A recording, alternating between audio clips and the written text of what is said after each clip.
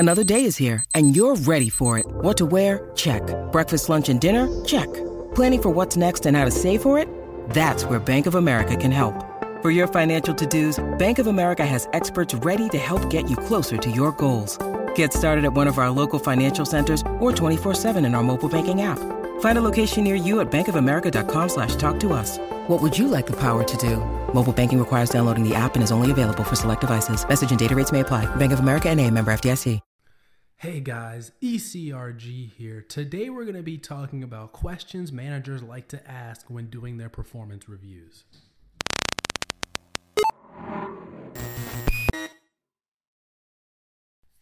Hey guys, ECRG here. Today we're going to be talking about questions managers like to ask when conducting performance reviews. Now, for a lot of you people that watch my channel, you guys are new to the working world. You might be new to clinical research or just any type of environment. And usually every year, maybe sometimes twice a year, or depending, there could be what's called a performance review, or really a time to get feedback on your performance over the course of a year.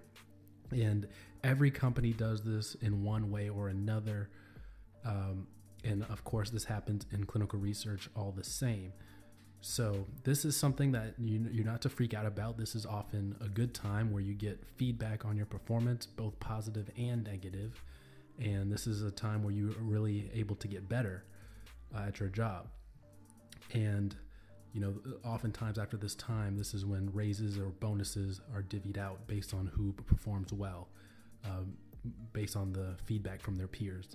So what typically happens is everyone that you've worked with over the course of that year or that period that they're giving the performance review for, your manager, your line manager will reach out to everyone you've worked with and just want some feedback on your performance.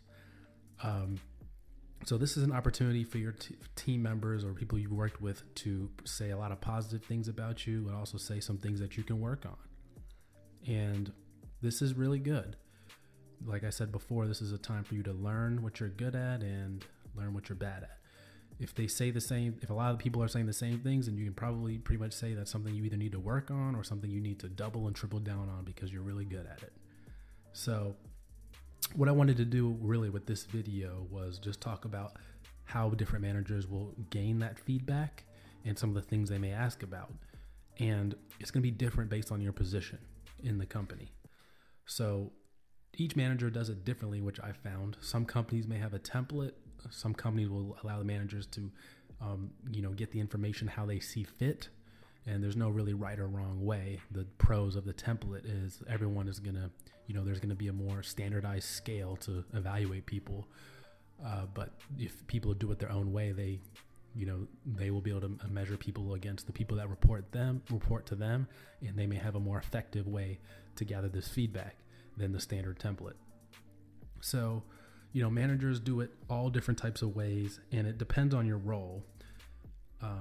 What they ask more of, like the project managers or like people that manage people, is going to be way different than somebody who's at the bottom in an entry level position. And each role is going to have different skill sets needed to be successful in that role. So these questions could be dramatically different, but a lot of them do have the same things, same kind of concepts in there. So we're going to go over a few of them today.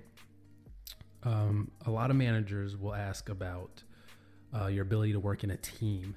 This is huge. Everything is team-based now. It's very rare that you're going to be working isolated unless you're like a computer programmer or something, and you're going to be working isolated all by yourself. Especially in clinical research, it's all team-based. So teamwork is huge. It's one of the most important things.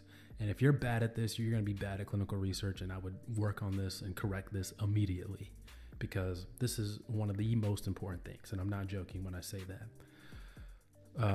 So that's pretty much unanimous. A lot of times they're going to talk about, your proactiveness. Are you able to, pick up on something and realize something needs to be done, and you're going to step up to the plate and do it on your own. They're going to talk about the quality of your work. They're going to talk about, basically how are you working with other people? So that's one of the things. There's multiple ways that they can do this. They can either just list those things that I mentioned before out, and have you write it underneath what you think about it, what you think about that person. Or there's another way, two other ways. That's the qualitative approach. Then they can also do the same thing, provide a little bit more details on what they're looking for. So for a manager, they may ask, how are they managing employee resources? How are they managing, the budgets of the department? How are they managing and mentoring people? So that would be what they put under the manager. But another way they could do this is they could have a quantitative feedback, my bad. Quantitative, that was qualitative. Quantitative feedback. And that would be in the form of like a chart or something, like rate this person on a scale of 1 to 5. Rate this person on a scale of 1 to 10. Then have all those competencies in there on how you agree or disagree with that. So each company's going to do this differently. That's one way that people get feedback. Another way they do it is they will have you rate yourself and then see the overlap. So that's good to see. Maybe you think you're really good at one thing, but everyone else says you suck at it. So, how does that really work out? How do you negotiate that? So that's important. But other than that, that's typically how feedback is done. Now, what they'll do with that feedback could be different. They usually like to keep it on file. The manager will write a little summary report and keep it in your file at the company, in their folder at your company. Then they'll either read that and see if you're up for a promotion or any type of bonus based on your performance. So that's why it's important, guys, to really keep in mind and save all the positive feedback you get throughout the year, so that when you go through and provide self-feedback, you're able to cite specific examples and really build a strong case for yourself in order to get that promotion. So just wanted to talk to you guys about that today. We're going to do a video here on what you say back when people ask you for feedback. So that should be interesting. And that's it for today's video, guys.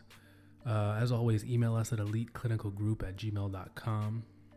Comment down below what you guys think about providing feedback. Do you like providing feedback on other people, or do you hate it? Comment that down below in the comments. As always, share this video, subscribe to the channel, and like this video. Take care, guys.